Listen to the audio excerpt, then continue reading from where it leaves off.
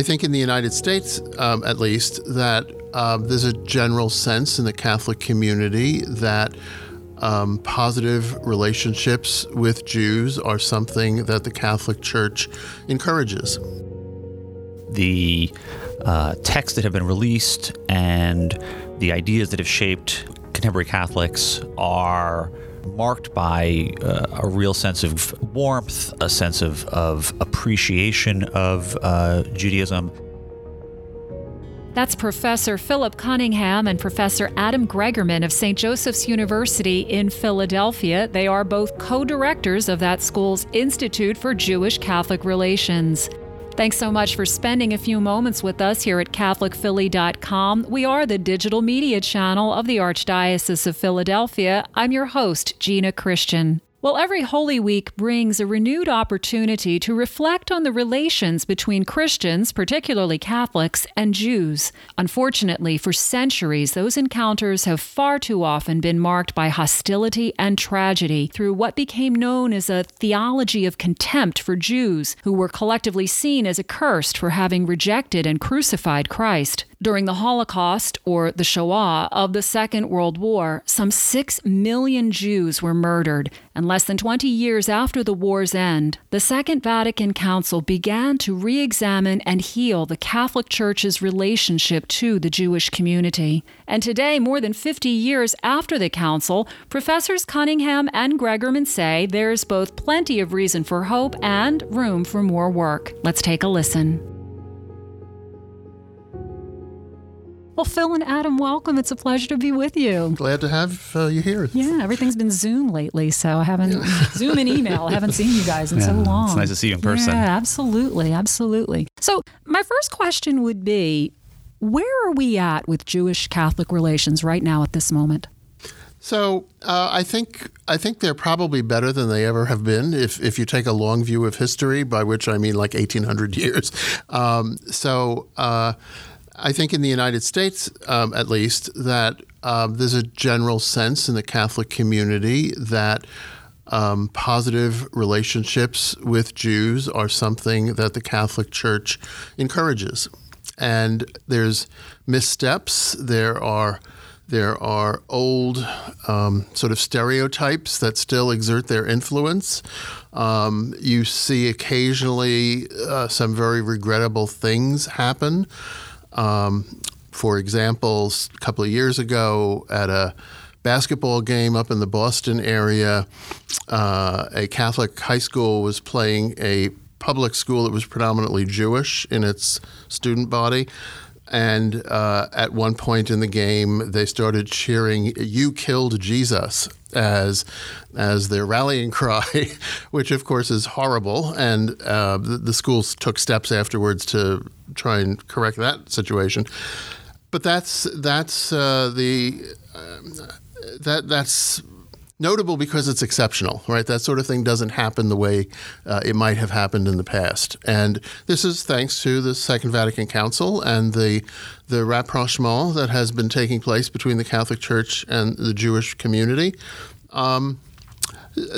There's issues that still need attention, and you don't change attitudes that shaped over 18 centuries in a couple of decades. But we're on the right trajectory, the right path, I think. Adam, what do you think?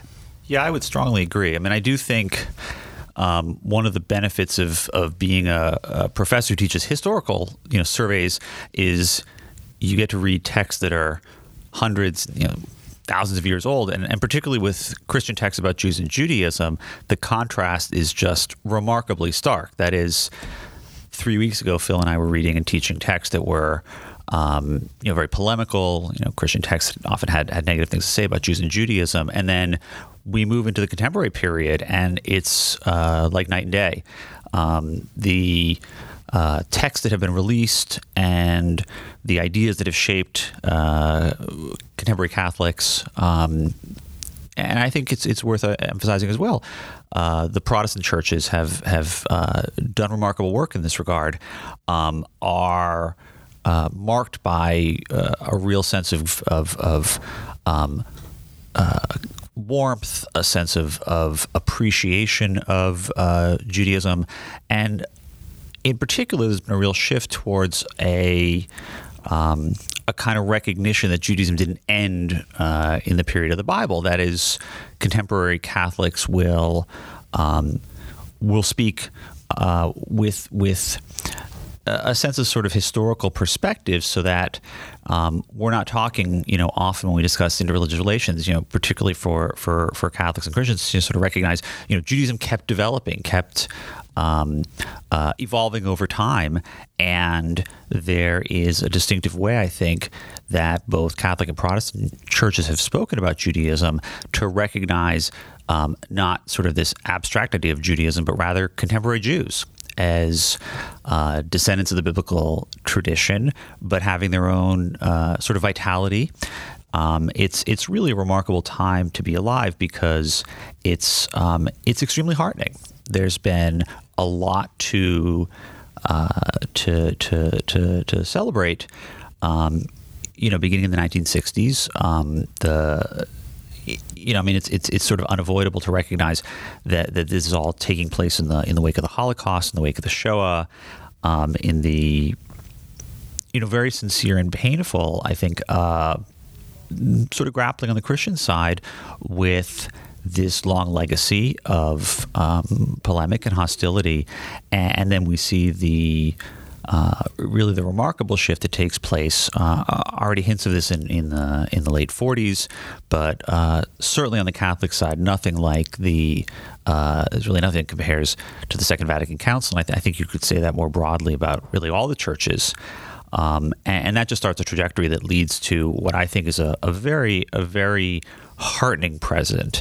As Phil said, there have been bumps along the road, and we could talk about those, but I think those are nothing but bumps. They're, obviously tensions that remain, but I think this is really important. None have been so bumpy as to, I think, sort of send the I'm trying to think of the right metaphor, sort of send derail the trajectory.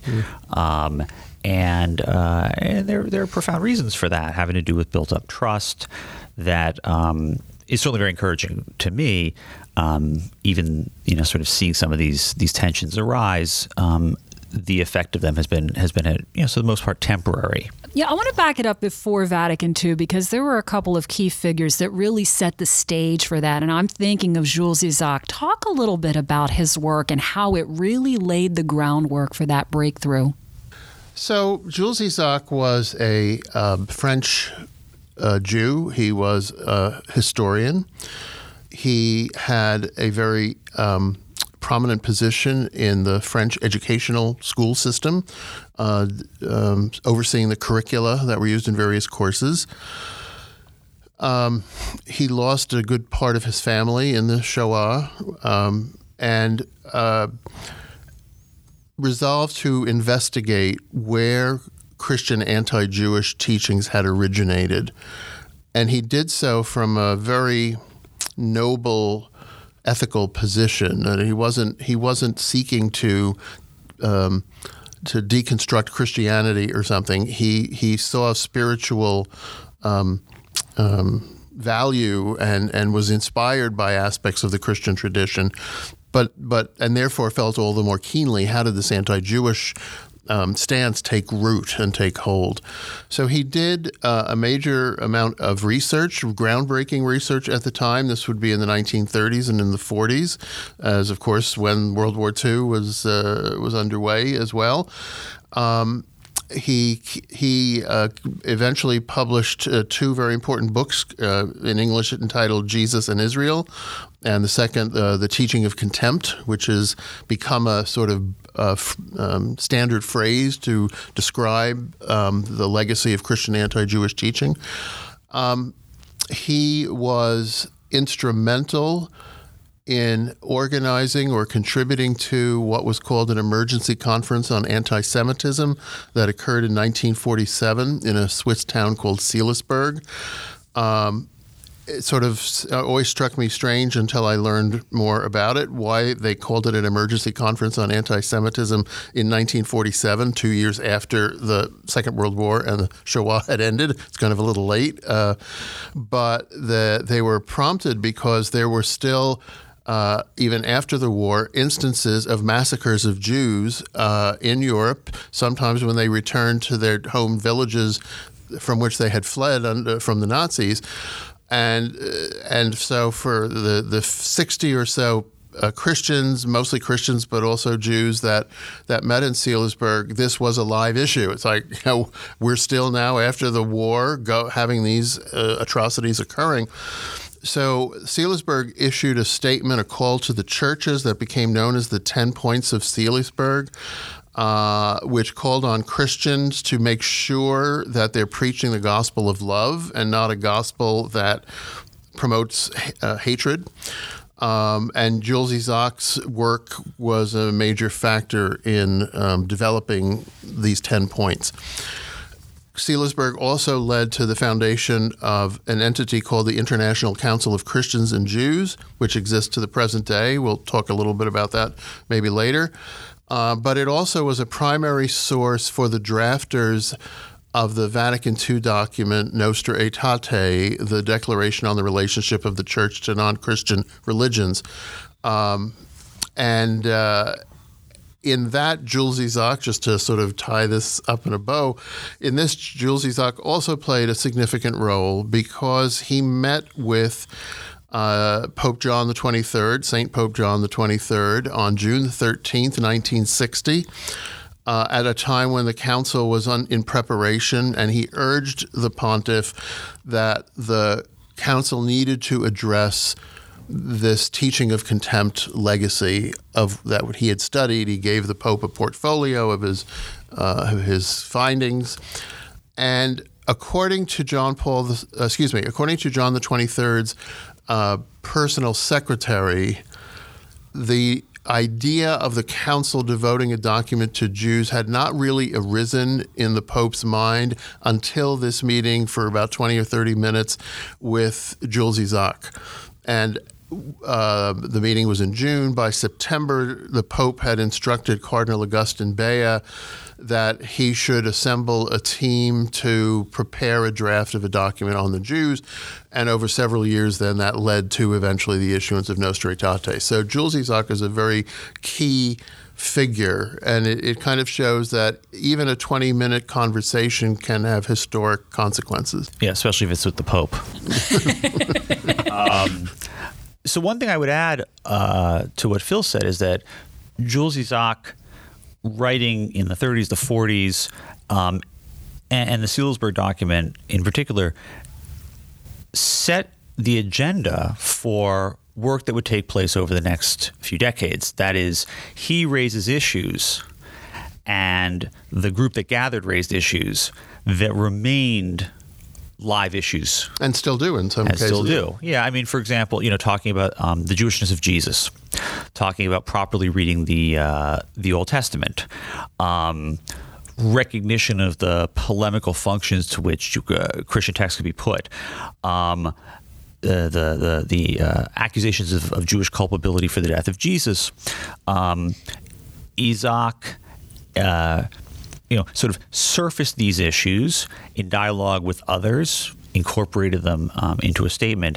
And it's remarkable to read how sort of prescient these folks were in the 40s for recognizing what are the issues that are going to sort of be most important to this relationship, sort of looking back and looking forward. It's a very sort of insightful agenda that they laid out, and was really taken up in the 1960s with Nostra Aetate and subsequently. Talk about Nostra Aetate. Tell me if you think it got it right, and then move forward to the popes who have kind of elaborated on that. And I'm thinking of John Paul II. I'm thinking, of course, of Francis, Benedict. Talk a little more about that. So, Nostra Aetate, in a very few words, in its fourth chapter, said a few epical things. One was that Jews cannot be accused of being responsible collectively for the death of Jesus, either in the first century or in any subsequent period, including today. It said specifically that one cannot talk about Jews as cursed by God as if this followed from sacred scripture. That's almost a quotation. And of course, they have the New Testament in mind and certain passages in the New Testament that were interpreted for centuries by Christians as proof that God had washed God's hands of Jews, that they were no longer chosen people, that like Cain in the story of Cain and Abel in the book of Genesis, God had cursed them to wander the earth without a homeland and to always be subordinate or tolerated citizens in Christian society. Nostra Aetate, because it was a document issued by an extremely high authority in the Catholic tradition and a solemn council of all the world's bishops in union with the Bishop of Rome, was the first ecclesiastical text to repudiate this, let's call it the blood curse charge, of any time in history. So that in and of itself was game changing. It turned the relationship all around. It said explicitly, quoting the letter of St. Paul to the Romans, chapters 9 and chapter 11, that Jews remain beloved of God, that the gifts and calling of God are irrevocable, citing Romans 11, which of course means, therefore, that there is no such thing as a blood curse, that Jews are in covenant with God, and that Christians need to respect that. And finally, by way of summary, again, I'm saying more, I've devoted more words to what Nostra Aetate said on the subject than the text itself actually does. It needs to be said. And I think it's only 14 sentences. In Latin, it's short. But I do want to highlight another thing that was revolutionary, and I use that word advisedly, that it called for Jews and Catholics to engage in study together and in friendly conversations. You will not find that in any previous documents. In fact, you will find statements urging Catholics, some as recently as the 1930s and 40s, to avoid conversation with Jews lest they be contaminated or corrupted by Jewish falsehoods or erroneous teachings. So the Second Vatican Council's call, and you see this, by the way, this craving for dialogue in the conciliar conversations about the drafts of this document as it evolved. This call for dialogue and friendly conversation, every subsequent pope has repeated and reiterated in their own ways and in their own theological perspectives, but consistently. And they themselves have modeled it to some degree. We could say more about that with individual popes. It also, and Adam and I speak to this in our classes that we team teach, it's why our institute exists. It's precisely because of Nostra Aetate that you have a situation of a Jewish professor and a Catholic professor working together constantly in terms of teaching and writing and research and all kinds of things.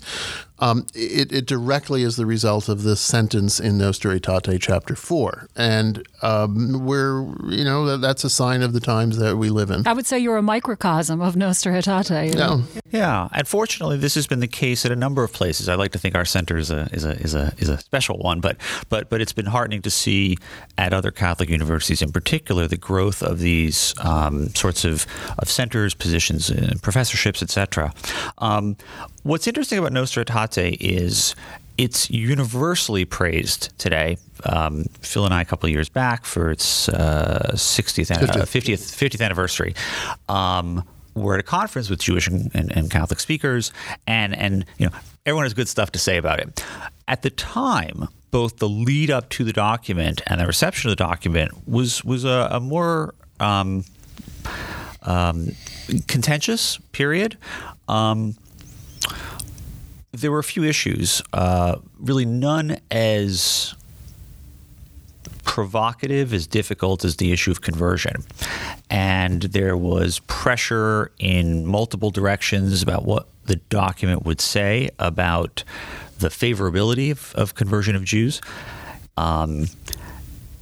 The ultimate decision was to remove any explicit endorsement of missionizing to Jews. It has a sort of vague eschatological, that is sort of end time vision, but it retained none of the statements supporting Jewish conversion that were being debated. The removal, the rejection of the deicide charge, or I should say the responsibility for killing Jesus, and over time developed almost like a sort of a step up to becoming sort of the accusation of the killing of God, deicide, if Jesus is seen as sort of one manifestation of God's presence, right? The accusation that was practically universal in Christian thought, if not Christian doctrine. The document, in many ways, is sort of remembered for rejecting that idea. What's remarkable is that practically overnight, no one ever talked about that ever again, right? There are issues in Nostra Aetate that provoke continued discussion and ought to, and are serious issues. The one about the accusation of sort of inherited guilt is frankly, and I say this probably, I don't think as a Jew, but just sort of logically, sort of so ridiculous on its face that the fact that it was even debated sort of strikes, I think, on this side of it is almost kind of absurd. The sort of blatant injustice of inherited guilt and culpability, sort of makes no sense. And therefore, Nostra Aetate, sort of disposed of that idea, and then it just simply sort of never arises again. I don't mean to say people don't make accusations of that sort, but it certainly is not reflected in any sort of institutional support statements. You don't hear priests say that. All these ideas of, sort of Jewish guilt. Protestant Catholic churches alike have made a strenuous effort to avoid anything that smacks of that. Jewish responses were mixed. Some wanted the document to go further, and yet, as the decades went on, the revolutionary nature of Nostra Aetate was recognized, and I think this is really important as well.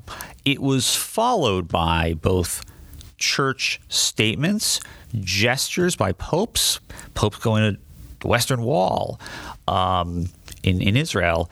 There were various forms of reinforcing the statement from 1965 in a whole bunch of different sort of venues that sort of over time, I think, convinced perhaps you might say sort of skeptical Jews that these changes were real, that they were lasting.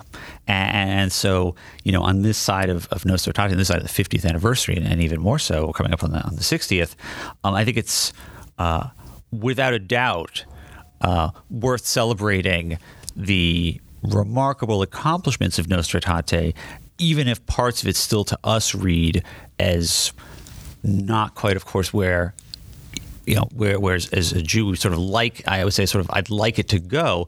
Later documents, statements, etc., go there. In particular, the sort of recognition of contemporary Judaism as having value and not simply biblical Judaism. This is biblical Israel. And this is a topic that I think is sort of implicit in the 1965 statement, but is developed in later texts. Yeah, I'd like to, if I may, add a couple of thoughts. This is what we do when we teach, by the way. That first of all,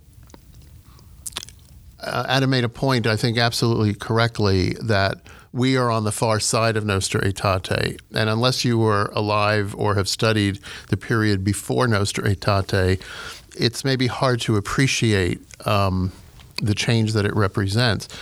There were Catholic theologians in Nazi Germany who were sincerely trying to, let's say, inoculate Catholics against Nazi racist, anti-Semitic ideology. There were also some Catholic theologians who bought it hook, line, and sinker, but we won't talk about them right now. But for those that were trying to alert the Catholic people and other Christians, this is inherently un-Christian, they found themselves unable to develop a convincing theological repudiation of racial anti-Semitism because they had not yet begun to critique the blood curse accusation. And if you have that as an unconscious assumption or presupposition in your thinking, then anti-Semitism kind of makes sense, and it becomes very difficult to negate it if you think God has punished Jews and therefore they should have a secondary place in society. It wasn't until after the war that Catholics and other Christian theologians began to realize that assumption needed to be critiqued. And once that happened, that opened the floodgates to all kinds of reconceptualizations, to reappraisals, to getting into a theology that was in the background of the Second Vatican Council. At the council itself, this, Adam mentioned correctly that once the blood curse charge was repudiated at the council, nobody really, except the wacky fringe, brings it up again. But there was something else at work too, as we've both mentioned, and that is there was this craving for dialogue and for real understanding. And you can't have that kind of intimate conversation religiously if in your heart of hearts you want to convert these people to your own way of thinking and not hear their own experiences of God. And so this also relates to the absence of conversionary campaigns anymore on the part of the Catholic Church. And in fact, some documents have stated that. And let me just end that little sort of line of thinking by saying that I would like to think that today, on the part of Catholic officials and the Church at large, and this is growing, that dialogue with Jews is desirable because we learn more about God from talking with people who have had a long history of relationship with God in terms of their covenantal life with God. And what could be better for a religious person than learning more about God? And that's the fruit of the dialogue that we now are blessed to have, as Pope Francis has said on multiple occasions. So if I could just mention one other thing about Paul being cited in Nostra Aetate, because this is important. So Phil noted this, and it's if you sort of read the document, kind of easy to overlook. The absence of other documents, the absence of other traditional sources, that is the Second Vatican Council, sort of in thinking about sort of how to compose this text, relies especially heavily on Paul, and I want to say not a new reading of Paul, but a distinctive reading of Paul, and I would actually say a more accurate reading of Paul to ground these theological claims. There really was not much else to use. That is, if you read other church documents, they often refer to, this 4th century writer or that 11th century writer, or, this document from Trent or something. Nostra Aetate really finds itself, the drafters of Nostra Aetate found themselves sort of limited in the sources that were available to them. Now, the flip side to that, and this is a good one, is that in returning to Scripture, in returning to Paul, right, he, of course, has enormous weight. And so, they could have quoted, Aquinas or whoever, just sort of pull any random name out. Augustine and Aquinas, whoever, forget whether that, forget what they said. But to go back to Paul makes it, I think, highly significant. And so in some ways, it's kind of an irony that they had to return to the earliest Christian writer, to the sources of Christian faith, and I think it therefore gives the document a sort of additional heft, and I would say sort of, incidentally also provided sort of an impetus for sort of a new reading of Paul, and that's something that's been happening, sort of very actively in the scholarly world over the last few decades as well. And that was the point of Vatican II, was to go back to the sources. Although I have to say, as a fully post-Vatican II Catholic myself, guys, how did you miss Paul? How did we miss that? That's so clear in Paul, in Romans in particular, right? So this is a really important question. And to give it an inadequate but brief answer, I think we've come to recognize more and more that sometimes people read the scriptures in order to confirm what they already think. And so if you are reading Paul with the presupposition that he is no longer Jewish and has become a new religion, member of a new religion called Christianity, which, by the way, was a word that didn't even exist yet when Paul wrote his letters, then you're going to read Paul in a way that's going to confirm an anti-Jewish bias. And one of the I think defining characteristics of Catholic understanding of how you read the Bible in general is that you must always read the Bible in the context of the period in which a specific text was composed. And you must understand the literary style of the time in which a text was written. And what is the author trying to persuade his readers of? And to bear in mind, and this is going to sound perhaps disconcerting, but it's actually liberating, to understand that the writers of the New Testament, for example, we're not thinking of people living 2,000 years later on a continent they didn't know existed, speaking languages and in societies with forms of government that they wouldn't have imagined. We would believe as Catholics that the New Testament writers were inspired to address the spiritual needs of their contemporaries and their communities. And when we read their text with our 2,000-year later perspective in our consciousness, then it becomes much more spiritually enriching to ask ourselves, so what does their message in the first century mean for us today? And particularly in terms of this conversation, what does it mean for a post-Nostra Aetate, post-Shoah church to read Paul as saying, the gifts and the calling of God are irrevocable, as he says in Romans 11. So, and I think we Catholics ought to, the song that we sing at Mass, we hold sacred things in earthen vessels. Right? The Scripture is in a sense an earthen vessel. It's written in human languages. It's written, which makes it limited and susceptible to misunderstanding. I think we Catholics have a real treasure in our teaching that we must have a conversation with the authors of the biblical text across the centuries. That way, it, as I said earlier, frees us up to understand the significance of their words for our lives today. And that takes us right to Holy Week. So with all this said, and knowing, unfortunately, that many Catholics don't get or take the time to really read the scriptures with that intentionality for a number of reasons, but how should Catholics hear these texts of Holy Week, which, you will hear the Jews? How do we hear that in the right way? So this is an ongoing tension, an ongoing topic that we as Catholics need to be really concerned about.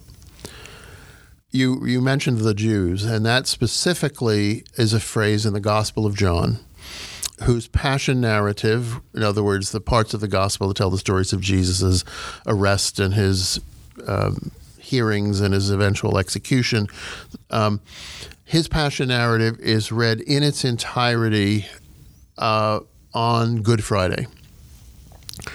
The other three Gospels, the so-called synoptic Gospels that are very similar to one another, they rotate through on the previous Sunday at the beginning of Holy Week on a 3-year cycle. So 1 year will be Mark, and then Matthew, and then Luke, and they have their issues too that we could discuss. But the use of the term in Greek hoiudaioi, the Jews, as it's usually translated in the Gospel of John, is reflecting a polemical situation in the first century that is a dispute between Jews who believe that God has raised the crucified Jesus to transcendent life and other Jews who do not find that persuasive or believable.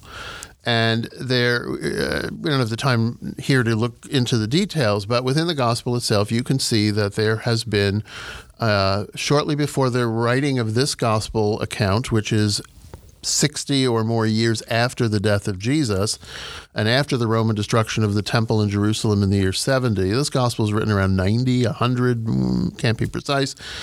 But that gospel is reflecting the anger of its writers against other Jews that have rejected the preaching of Jesus as raised that or is being given to them, is being proclaimed.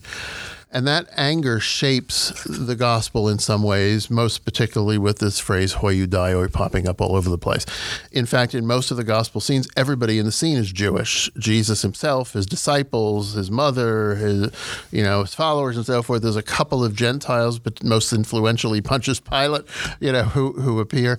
But it's really all about Jews. And so to constantly hear this, the Jews, the Jews, the Jews in the Gospel of John 70 times or so, is kind of strange if you think about the historical context. It's like saying, the Americans went to the White House to give a message to the president. It makes it sound like the president is not American or something. And similarly in the Gospel of John. So it is a concern that are our congregations as Catholics sort of getting an unintended refresher course in anti-Judaism when at Good Friday they cry out in the voice of quote-unquote the Jews, crucify him, crucify him.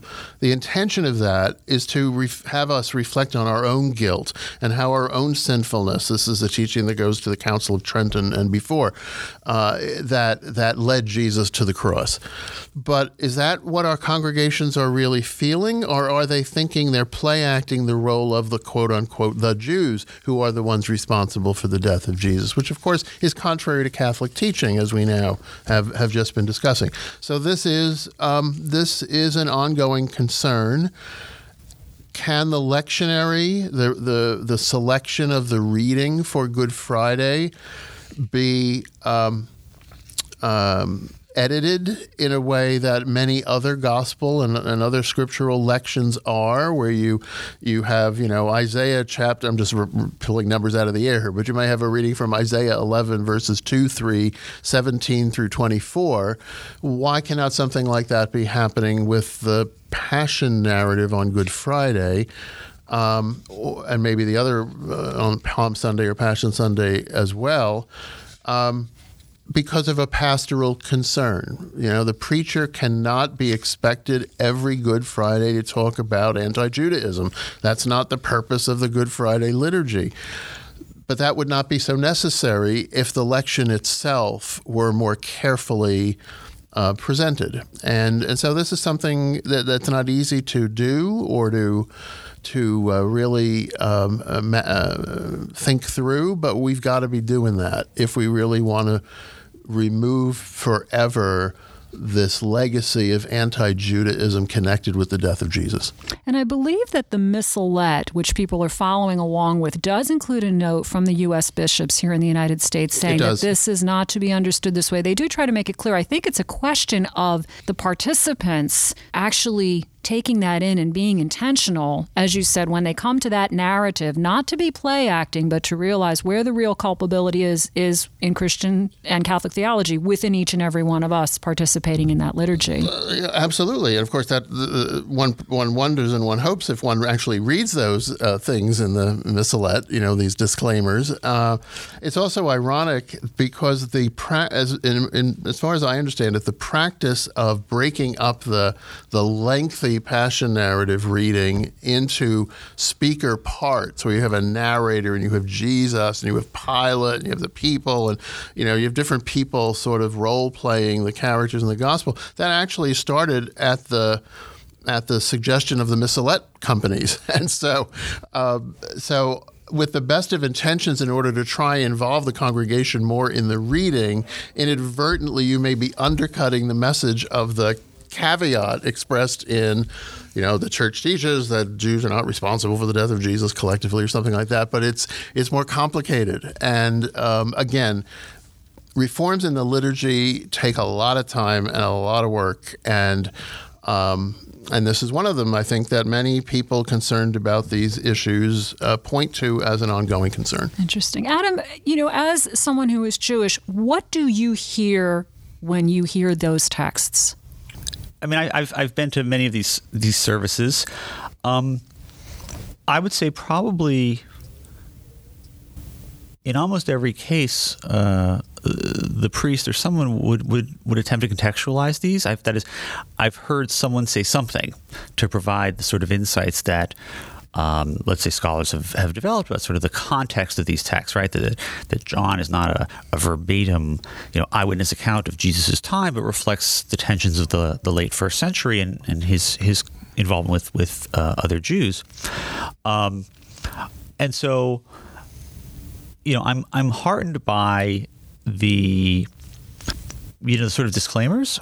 I mean, the other thing I will say, at least fortunately, I think in the context here at St. Joseph's University and being in Philadelphia, is that our students seem to know almost nothing about these old claims, these problematic theologies. In some ways, I'm almost kind of astounded that they don't know some of this stuff. It's almost like kind of a sort of cultural illiteracy, but a good version of it. Students don't seem to have picked up on these ideas because of the good work that's been done. Most of the students we have are Catholic, and therefore there's an assumption that because of the nature of the church, there's some control sort of top down about textbooks and teaching and catechism, so that these ideas don't, linger around. I suspect that in less hierarchical churches, these sorts of negative claims, a problematic understanding of John, for example, I imagine that there's more that I would find troubling. My experience is largely anecdotal. I will also say, you asked sort of a question about, sort of what do I hear or respond? I'm sort of talking about good stuff, which is probably nice to sort of focus on as well.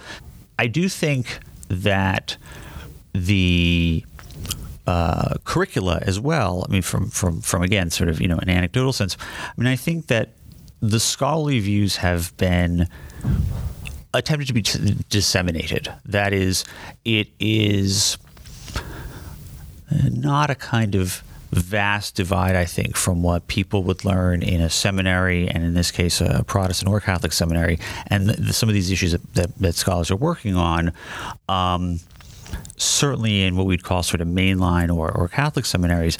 I do think, and I have colleagues who teach in these places, that there is an openness to this sort of historical investigation, and it receives explicit support in Catholic statements. As Phil said, the Church encourages a sort of historical approach to these texts, and therefore I do think that some of these ideas are being shared outside the West, Western Europe, America, Canada. I think there's probably less attention to these issues. It's a complicated question, but in a place like America with interreligious friendships and recognition of sort of diversity, that's a good setting for these types of historical understandings of texts for sensitivity to emerge.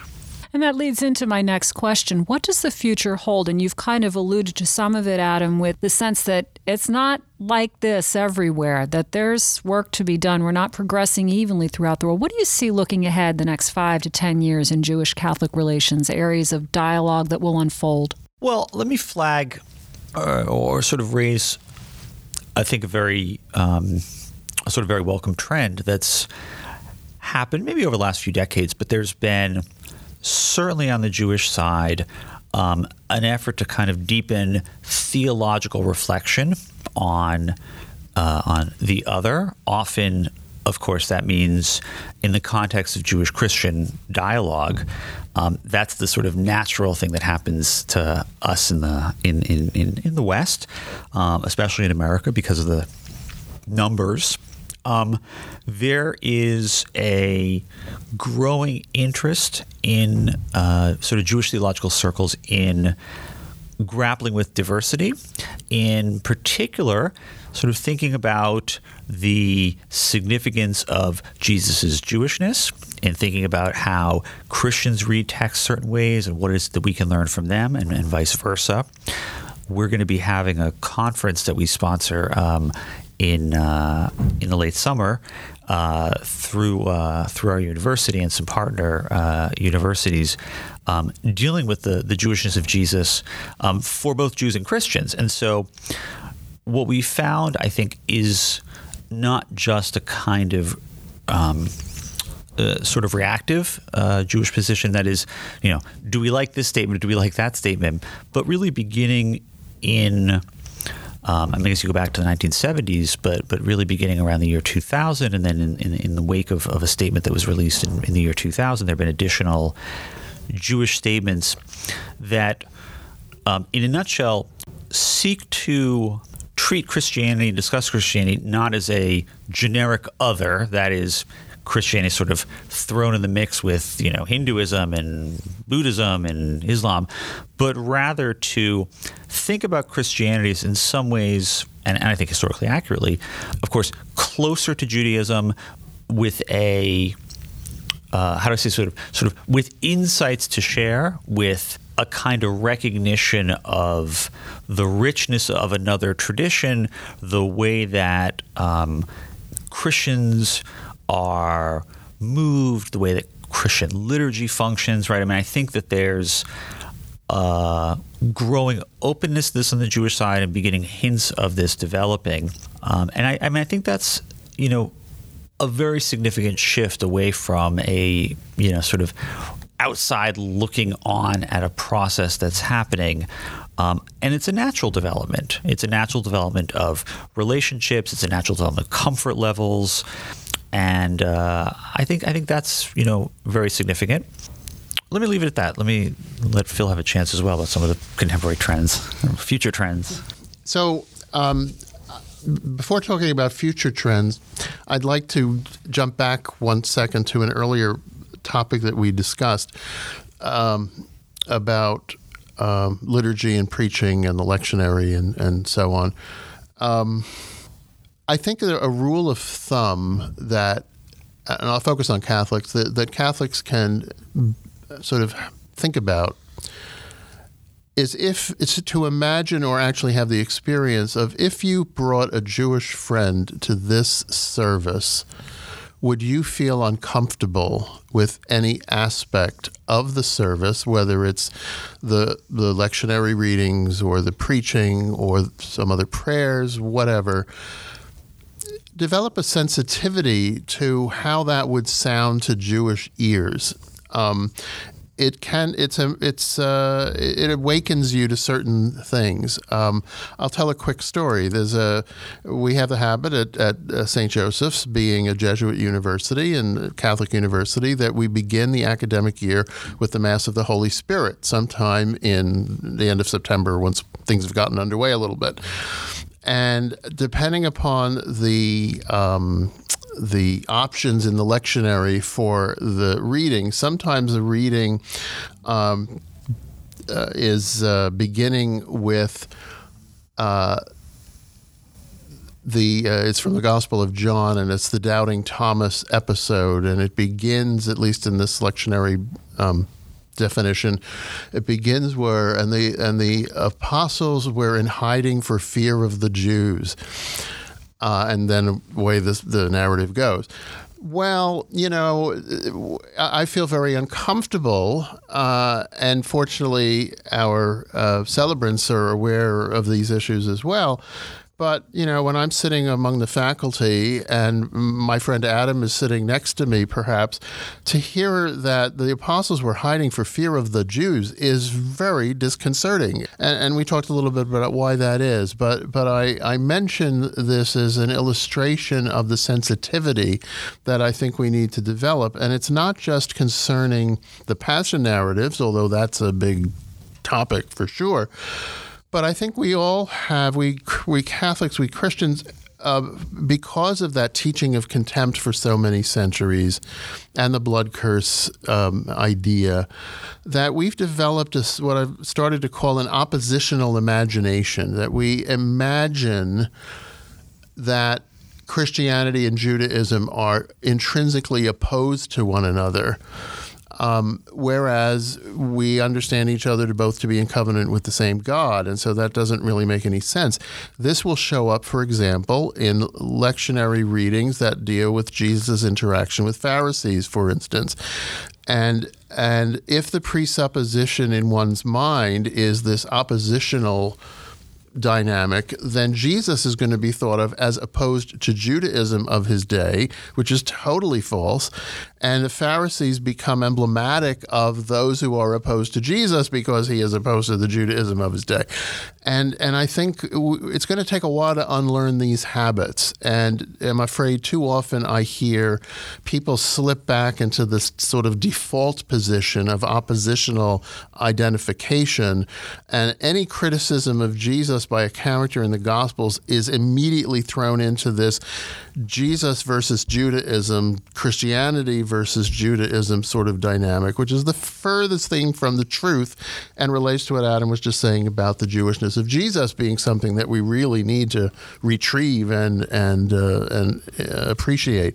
In terms of the future, Adam, I think alluded to this, that I think it's very positive that there have been, in connection with the 50th anniversary of Nostra Aetate in 2015, there were two prominent Orthodox Jewish statements and a French Jewish statement that was that included Orthodox and conservative and liberal forms of Judaism, all of which were engaging with Christianity, as a specifically non-Jewish religious tradition with its own understandings and its own doctrines and theologies that are different from Jews and different from Judaism, but that nonetheless we can resonate together about, that we know that there are similarities, even in the way that we Christians talk about the Trinity, is not totally alien to Jewish thinking about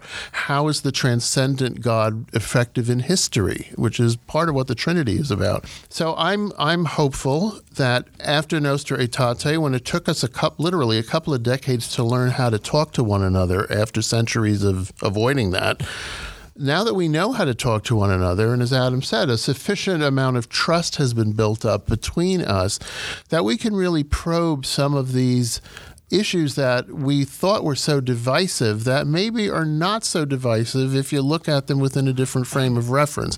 And therefore, as I said earlier, I think, we have this sculpture on our campus of depicting synagogue and church using a traditional medieval mode of portraying them as female figures. We have this sculpture for the 50th anniversary of Nostra Aetate that depicts them studying their sacred text together. Synagoga and ecclesia, synagogue and church in our time, which is, of course, what Nostra Aetate means in Latin. I think that's what is the future, that it is and as Pope Francis has said, it is a genuine gift of God that we are able to have these kinds of conversations even as we're trying to overcome some inherited reflexes from the past that would have us not be so engaging with one another. But that's the future, I think. I'll just add a funny observation. I was in synagogue with my students this weekend.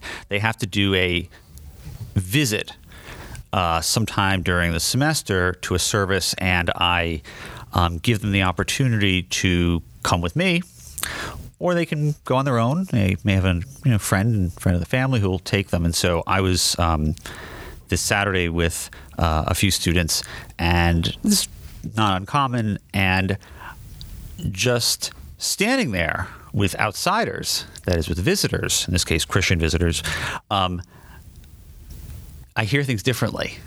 And it's if you want to go to your church or your synagogue or mosque and hear it differently, bring an outsider, because you pay attention in a different way.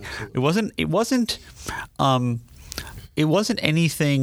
For example, the rabbi said, but just even in his sermon, he talked about sort of us and we, and I thought, that's an interesting observation when we also have sort of guests and outsiders here, sort of how they hear this, and it's sort of it's a welcome sort of awareness. It's kind of like wearing different glasses to something that's actually very familiar, and all of a sudden it's a little less familiar. That's great. It sounds as if there's a lot of hope. A lot of work has been done, a lot remains to be done, but that there is a lot of hope. Professor Philip Cunningham, Professor Adam Gregerman from St. Joseph's University in Philadelphia, thank you for being with us today. Our pleasure. Yeah, thanks so much for asking us to join you. Hope you'll come back soon. Of course. Thanks. Thank you. And you've been listening to Professor Philip Cunningham and Professor Adam Gregerman of St. Joseph's University in Philadelphia. They are the co-directors of that school's Institute for Jewish-Catholic Relations, and we're grateful to them for taking the time to join us here at CatholicPhilly.com. We're coming to you from the Archdiocese of Philadelphia. Thanks so much to our publisher, Archbishop Nelson Perez, to our editor, Matt Gambino, to you, our listeners, and of course to our Lord, without whom none of this would be possible. You can find us online at CatholicPhilly.com, on Facebook, Twitter, and Instagram at Catholic Philly. I'm your host, Gina Christian, and until next time, may God bless and keep you.